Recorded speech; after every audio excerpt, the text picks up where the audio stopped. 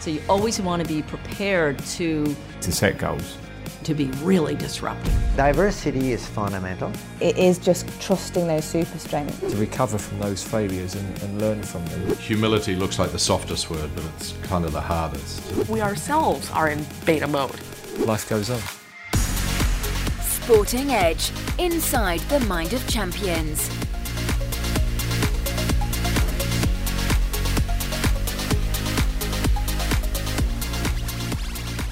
Welcome to the Inside the Mind of Champions podcast. My name is Jeremy Snape. I'm a former England cricketer with a master's degree in sports psychology. Since retiring, I've been fortunate to work with and interview some of the world's most successful thinkers and performers, and I'm passionate about translating their habits and routines into practical strategies to help you become more successful. In each episode, I'll be dissecting a common performance challenge to help you improve your mindset, your leadership, and your team performance. To me, our mindset is the next frontier, so let's find out why.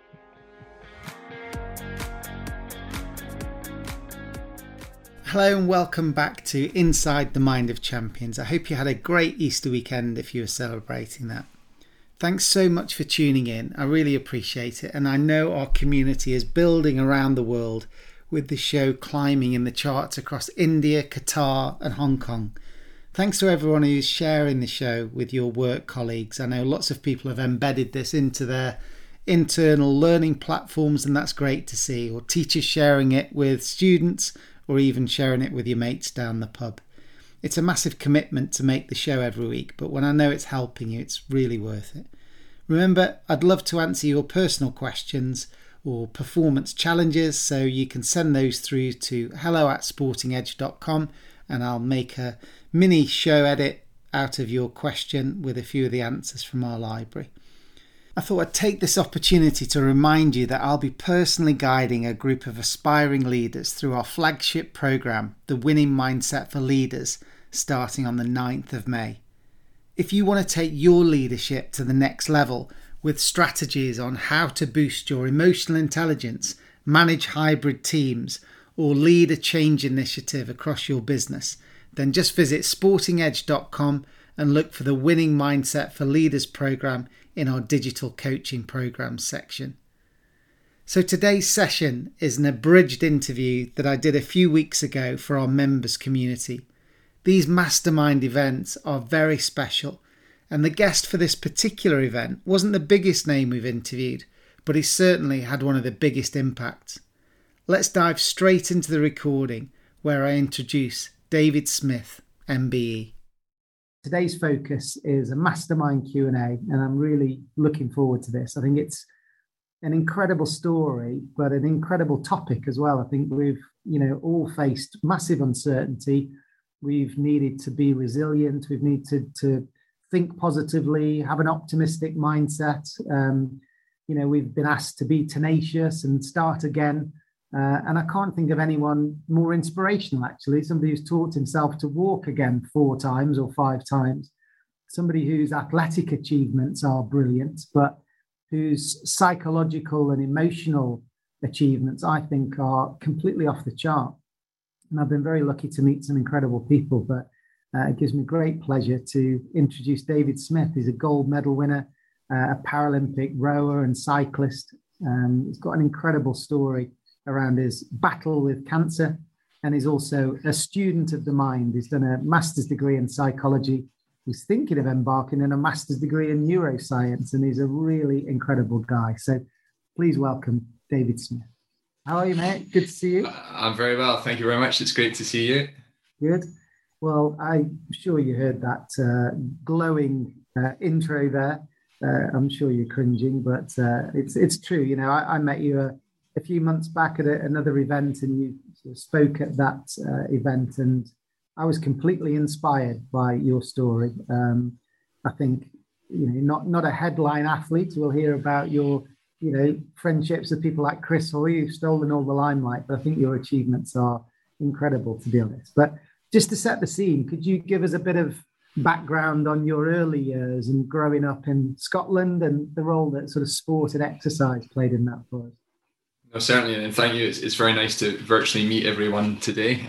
So yeah, a little bit more about me. As Jeremy says, I'm not a headline athlete. My friends always steal the headlines away from me, but I'm always in the background, chipping away and showing up every day. And my sporting journey really started in the Highlands of Scotland. I grew up in a little village called Newton Moor, which is very close to Aviemore. And if you've not heard of either of them, it's near Inverness. And if you've not heard of Inverness, then that's kind of close to the Loch Ness Monster, which a drunk Scotsman once stumbled across. So I'm sure you're all familiar with sort of the location of where I am. So, I grew up in the mountains. So my natural love, I fell in love with the mountains. I wasn't incredibly academic. I think my teachers in every school report I had said if David applied himself better, he would do better. So I wasn't very academic. I used to sit in school and look out into the mountains. And my first love was skiing. I started skiing at the age of 3. My dad took me up onto the ski mountain and I fell in love with skiing. At the same time, when you're born in a little village in the Highlands, the first thing that's put into your hand is not a football, a rugby ball or a cricket bat. It's a shinty stick. And for those that are not familiar with shinty, it's a mix of hurling and hockey with no rules. It's kind of how the Scots define it. But it's a very passionate game in Scotland. It's a team game. So it's all about learning to work within team at such a young age. And it's a pretty tough sport. It's shinty is a little leather ball that travels at sort of 70, 80 mile an hour when it's hit. And there's 12 players either side. And the objective is to put the ball in the opposing net. And it's very basic, very simple, but it gives you the learnings of what sport teaches you at a very young age. So I fell in love with shinty and skiing, and that wasn't enough. I needed to do more sport. I played competitively in shinty, won numerous Scottish titles as a junior, and then a local karate club started in the village, and I persuaded my mum to take me to this karate club where I fell in love with karate, and that became really my driving force. I went on to compete for Great Britain in 3 world championships, traveling to Japan and training and studying under some of the top instructors in Japan. At the same time, I was also skiing in the winter, water skiing in the summer. And I really just fell in love with moving my body. There was no dream of being an Olympian. Aviemore, for actually a statistical data, has produced more Olympians per head per population than anywhere else in the UK. We have a tremendous output of Olympic skiers. But I didn't want to go to the Olympics. I just loved moving my body. The challenge for me was exploring how far could David Smith push psychologically and physically, how far could I take myself? And it wasn't really until the age of around about 18, 19 that I started to fall in love with the Olympics. I'd been in South Africa on a training camp with the karate, and I'd come out of the dojo after sort of being, I guess in many ways, just beat up for the best part of 3-4 hours, kicked in the head, punched in the head, and learning the lessons of basically resilience at a very young age. And I came out and there was a runner thrown up at the side of the track, and I just thought, wow, that looks amazing. And he's not been beat up. What is that? And that sparked my curiosity to look into more of why he was thrown up at the side of the track. And that's where I started to sort of fall in love with athletics and fall in love with the idea of becoming an Olympian. So in those early years, some of the medical challenges that you faced, there was a misdiagnosis of epilepsy, wasn't there, that sort of got in the way a little bit? Yeah, so the first challenge I seen, and I always try to use perception here, and obviously as a youngster, perception is something that we're not so familiar with, but I always try to perceive the obstacles that were presented in life as challenges and not as threats. And we have a much more positive outcome, and we really show up to them more rather than running away from them. So the first challenge I really faced was that I was born with club feet. So both my feet were fused backwards, and 1 in 1,000 children are now born with talapaces, it's known as. So I had my feet repeatedly broken and reset into special plaster casts.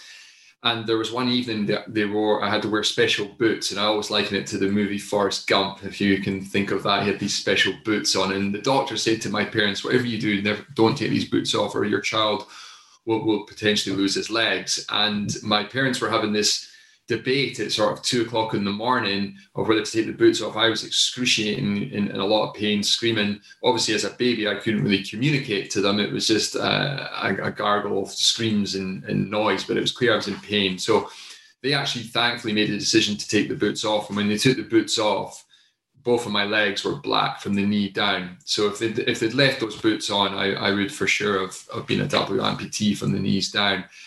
But at the same time, I was also potentially born with a very, very rare genetic tumor that sits in my spinal cord. It's C4 to C6. So for the people who are not familiar where that is in the spine, that's in this area here. So it's a very important part of the spinal cord, and it's very high up. And what was happening is when I was laid down to sleep at night, this is all a hypothesis, we're not entirely sure, but the tumor pressed on the nerve root to the lungs, which then stopped me breathing, and my face started to go blue, and I started to go into a convulsion, which represented epilepsy. So, of course, a high state of panic in the house, a 999 call, which resulted in an ambulance being rushed to hospital 5 times before the age of 10. And through that childhood, obviously, they were like, well, they want to know why. What's the why behind this convulsion and stopping breathing? And the logical thing was that I had epilepsy. So they put me on epileptic medication for most of my childhood, which obviously has a huge impact on neural development in the brain, on things like depression, and just generally on focus and concentration. And I think that's where sport played such a key role in my early years, because it gave me an outlet where I could actually focus on something long enough to develop skills and to actually develop my concentration. But those early years, I believe those early years really shaped who I became as an adult. They had a massive impact on me, and they were very traumatic.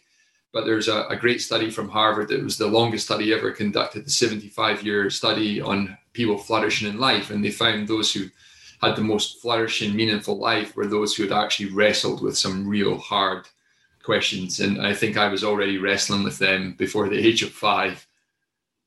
Yeah, it's really interesting, that adversity and that, in those early years. There's a lot of people listening will know the growth mindset, theory that if you're, talented and sail through everything, often that can be, a sort of negative if you hit some failures or some setbacks. Whereas if you believe that it's your tenacity and the hard work and the adaptability that you've got within you that can drive your success, then no matter what obstacles are put in your way, you're able to thrive and find a way through it. So that's really interesting that mirrors your experiences.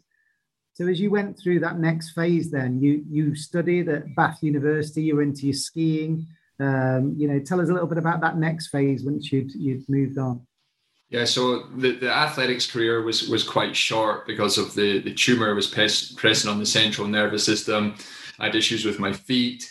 And what I found, again, going back to the growth mindset, as one door closed, I was already looking for the next door. And I knew I had some fairly decent speed on the running track, and there was an opportunity to push a bobsleigh that arose. I was obviously in Aviemore. I was very keen on winter sports, and there was an advert that popped up saying we're recruiting for brakemen and drivers. So I thought, this looks like a great fun sport to do.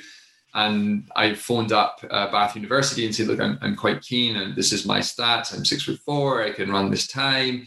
And I'd ran 49 seconds per 400, so it was nowhere near Olympic time, but it was still pretty fast time, and a time that the bobsleigh team would look at. And before I knew it, I would sort of packed up. I was standing at the top of a track in Lillehammer, ready to push a bobsleigh, and that sort of set off a very short, troublesome career as a bobsledder. Again, the tumor was causing huge amounts of issues, as I had done my whole life, pressing on the central nervous system. I was constantly fatigued. My physiology was definitely sending me lots of signals, and it wasn't working for me. So I was putting all of this work in and getting very little out.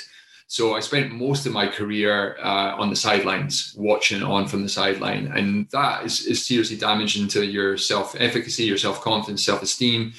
And you then start to have the words of, I'm not good enough, I'm not enough in your internal dialogue.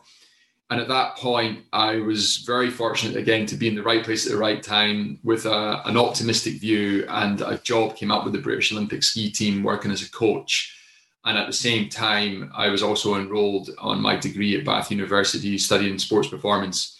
And I snapped that job. That was an incredible opportunity. Unfortunately, the very first race I was at, I also found that I wasn't ready to coach yet. I still had the burning desire in my stomach, and I guess my values and my first principles were very much still about, I wanted to be the best in the world. I wanted to put everything on the line. And I just, at that point, probably wasn't ready to coach. I'd come into that job a little bit early, but I did spend a couple of seasons with the Olympic ski team and working with skiers such as Dave Ryden, who's gone on to be, one of Britain's most successful sportsmen and creating history by being the first British person ever to win a World Cup race. And I remember Dave when he was a junior and us doing drills in the car park, warming up. And, for me to sit now and watch what he's achieved, I can take a lot of, satisfaction from knowing that I had a very, very small part in his life and his life story. So that it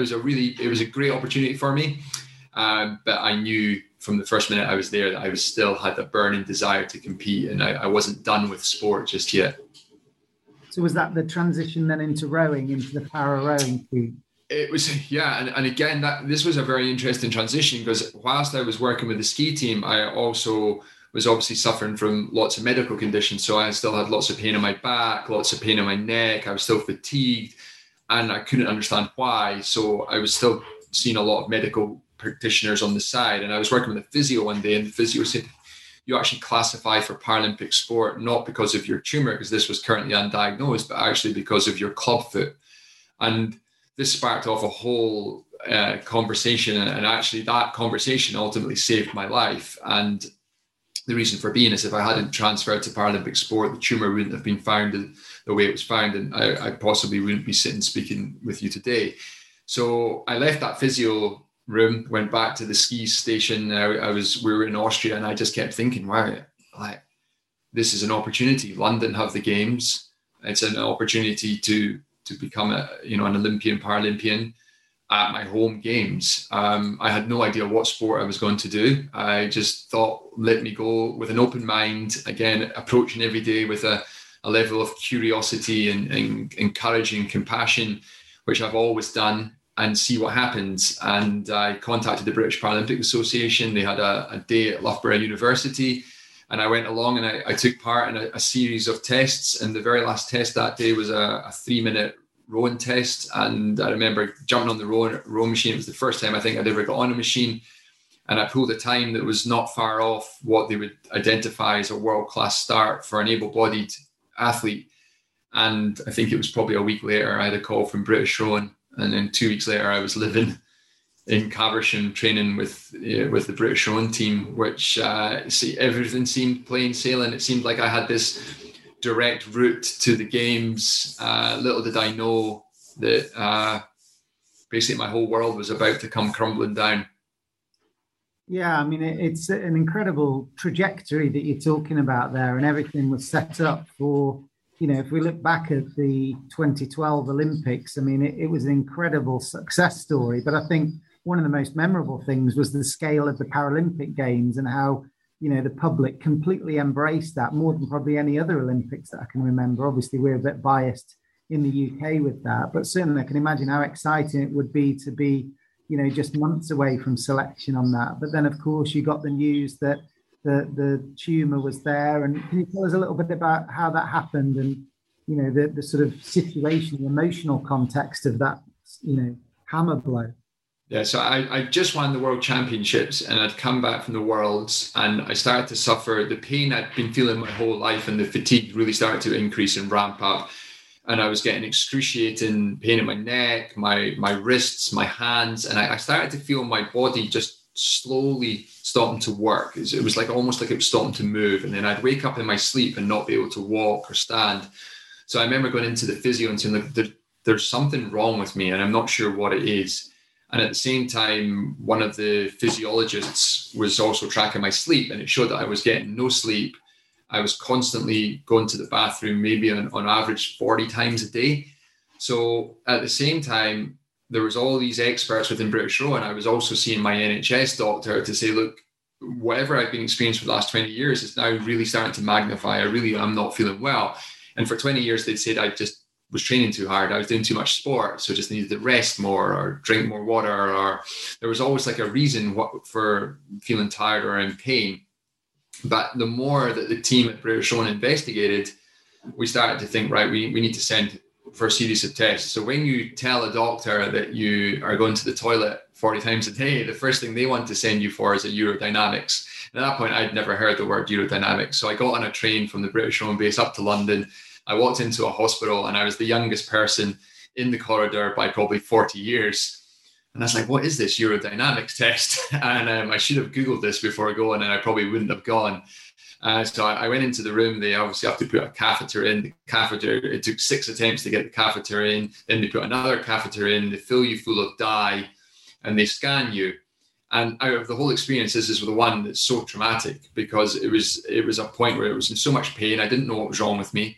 And when I went to empty the dye, I remember sort of passing out, not fully, but the dye started, rather than emptying it into the bucket, it started spraying across the room. So I managed to spray the doctor and the nurse with all of this dye that was running out of me. So I look back kind of laughing at that point, thinking, God, I wonder if they remember the guy who sprayed them.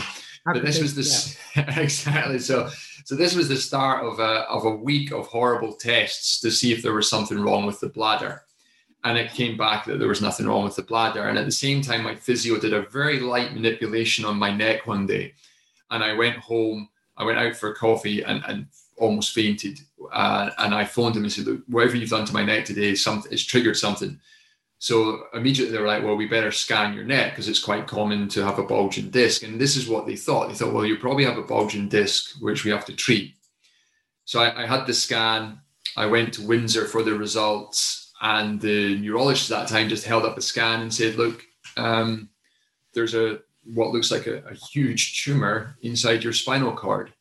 And I just didn't even absorb that news. I sat and looked at him and was like, well, I go to Italy in 2 days' time to prepare for this season. What does this mean? And he's like, well, to be honest with you, this is above me. I need to refer you an emergency referral to a neurosurgeon. And before I knew it, I was sat in front of a neurosurgeon and he was telling me that they were going to cut the front of my neck open, cut into the vertebrae, into the spinal cord to remove the tumor. They would put me back together, and in 3 to 4 months, I could be back in a boat. And to sit and have that dealt to you in this moment in time it's so overwhelming. And there's no course in school about cancer. There's no course on how to deal with this sort of news, and you just automatically go into thought. So your ability to critically think, the ability for to be able to have this stimulus to the response and have that space that Viktor Frankl spoke so poetically about, that just goes. That space is gone.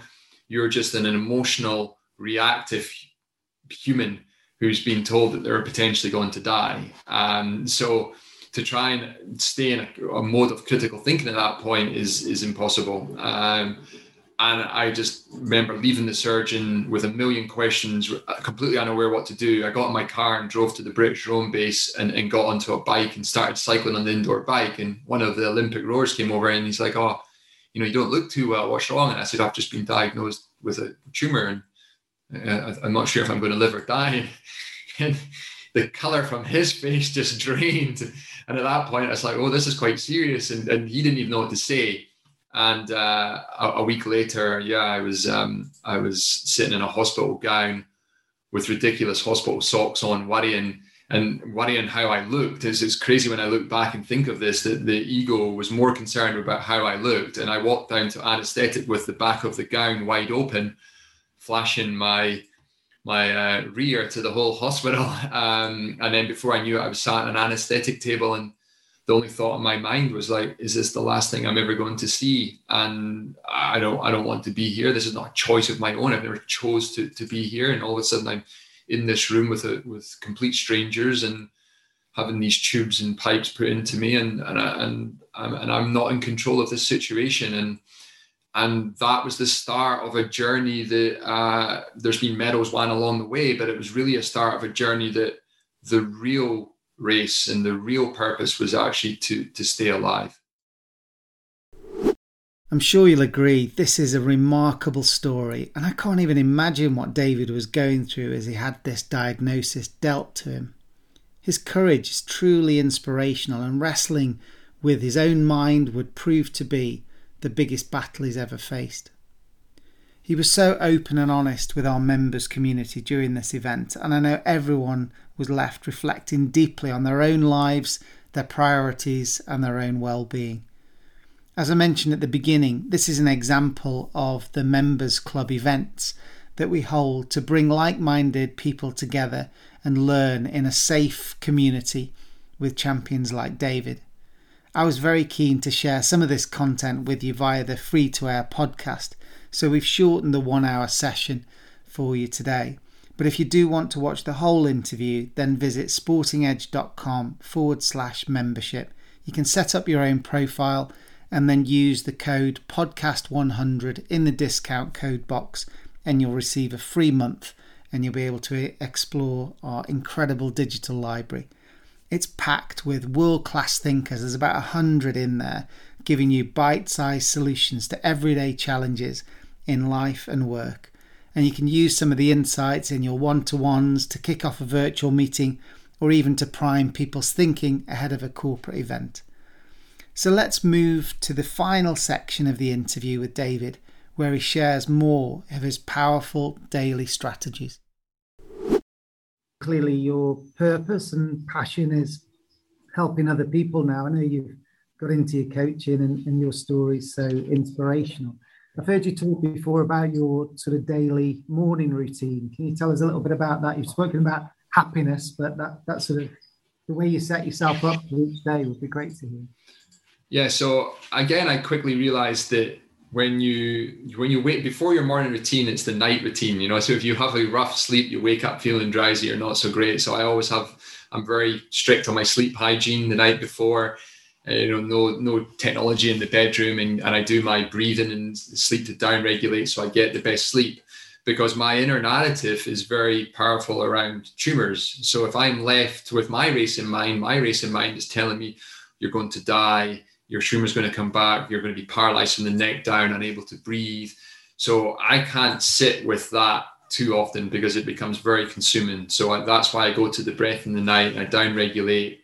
Most of the time I get a pretty decent sleep. And then when I wake up in the morning, I often find this is the best time to do the inner work.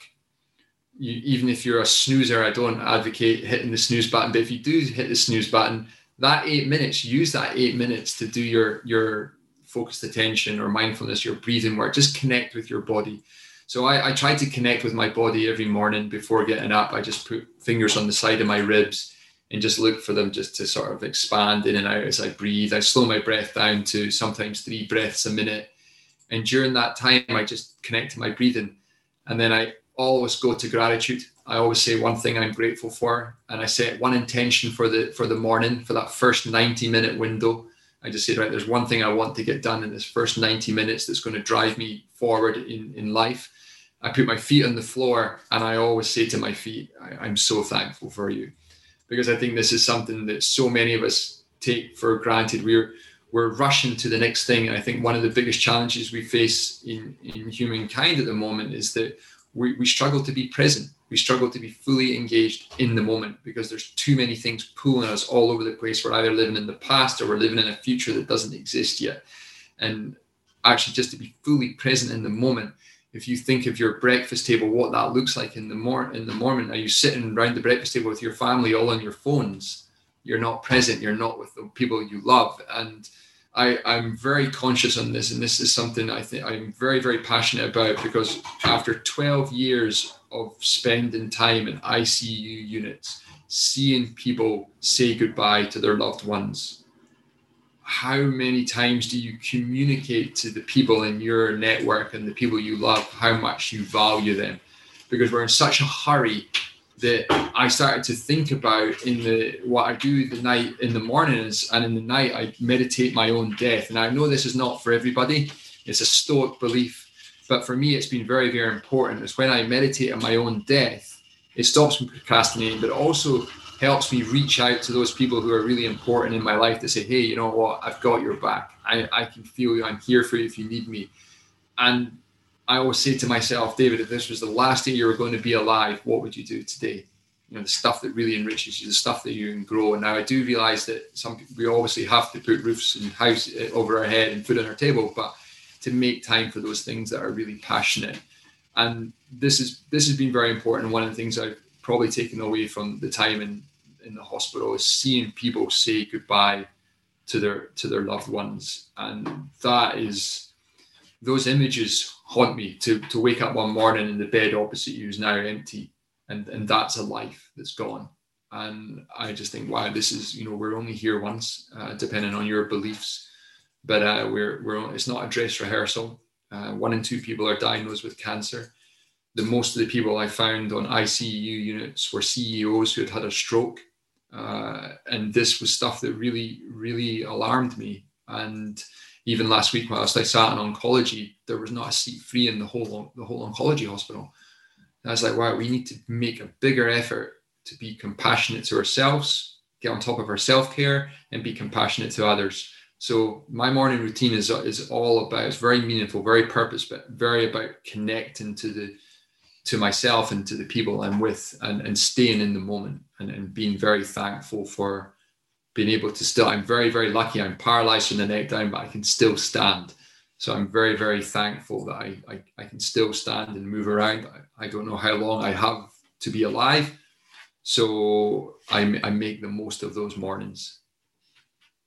Yeah, and again, incredibly honest and incredibly raw and incredibly passionate. And I think it's so, there's so much noise there, and we need a shock sometimes. And I think hearing your story again is incredible. Helen's just typed in, be where your feet are.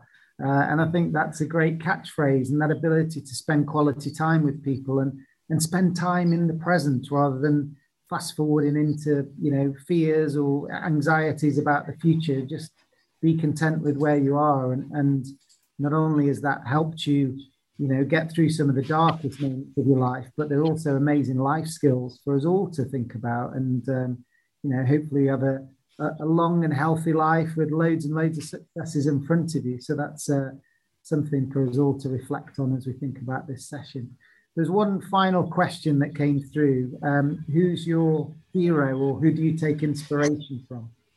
So I think that's a great question. And I could just go to the normal Steve Redgrave, Chris Hoy, all of these people. But for me, it's the people I've come across on the journey in the hospital. Seeing them fight. There's no TV cameras on them. They are raw. That's who they are. So the people who inspire me the most are the people who live by their values and, are genuinely kind, humble, good people. People who have learned to manage their ego, and people who contribute to society in a positive way. And you meet them at every turn. I think that, we're all a beacon of information and resilience and inspiration. And you don't have to look more further than your own house to find inspiration. And that's something that I really started to realize, that as a kid, I was inspired to be these great athletes. And I think that's fantastic. But inspiration can be fleeting. Then you sometimes meet your hero and they're not who you thought they were. But there's certainly, when I met a guy the very first day on radiotherapy, and we got speaking, and I said, the question was, what are you in for? And I was like, I told him mine. I said, what about you? He says, I've got a brain tumor. And he raced Formula 2. He was a street artist and a very outgoing Sicilian. And I said, what's your prognosis? He says, well, I've probably got 8 months left to live. The guy is still alive today. He's like, I refuse to die, Dave. I am fighting this. And he's like gone in such an amazing journey. So when I see these people, or I see people in the spinal cord hospital who told they're never going to walk, but they are there every day in their wheelchair trying to stand, that for me is an incredible place to grow strength from, and inspiration. And I think for me, I tune into these memories if I'm struggling, and say, what would these people do on this day? And I think, it would be obviously easy for me to say all these great sports stars are inspirational, which they are. I do get a sense from them, but sitting watching the man who's been told he has 6 months to live fight for every breath, that's a pretty powerful thing to see. Well, I can see some of the messages that are coming through the chat, David. I'm sure not everybody coming onto the call today, and not everybody listening to this as the podcast version will have known your name and known your story, but I know that everybody that's been part of this will never forget your story. And that's quite a turnaround. And I think, just on a personal note, I want to just thank you very much for, being brave enough to tell it and being generous enough to tell it, because I think, as you say, we can all see gold medals shining, but that inner courage and that inner character is absolutely priceless. And you've definitely inspired me to make changes, and I'm sure everybody else that's listening. So we will all definitely buy your book when it gets through the publishers, I'm sure. And if anyone listening is keen to get David involved in their business for a keynote speech or a webinar, then you've seen firsthand how inspirational that can be. So I just want to say thanks to everyone for tuning in, and thanks so much, David, for your story. And we'll see you soon. No, thank you. Thank you, everyone. Thanks a lot. Thank you. So there we have it. As I said at the end of the recorded session, David had a profound impact on myself and the group. And I really hope his words and his powerful story have given you the time to reflect and think about what's important to you. We all take our health for granted and think we'll live forever. But to hear how David's battled with himself and his illness is truly remarkable.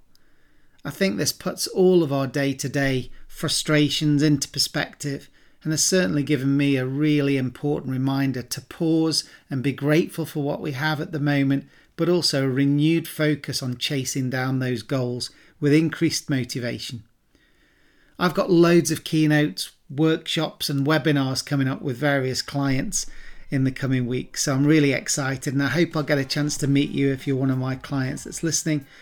And if you'd like some support for your particular team, then just email me at hello@sportingedge.com and we can discuss the best way to inspire your team and your community. Until next time, stay safe and look after the people and the projects that matter to you most.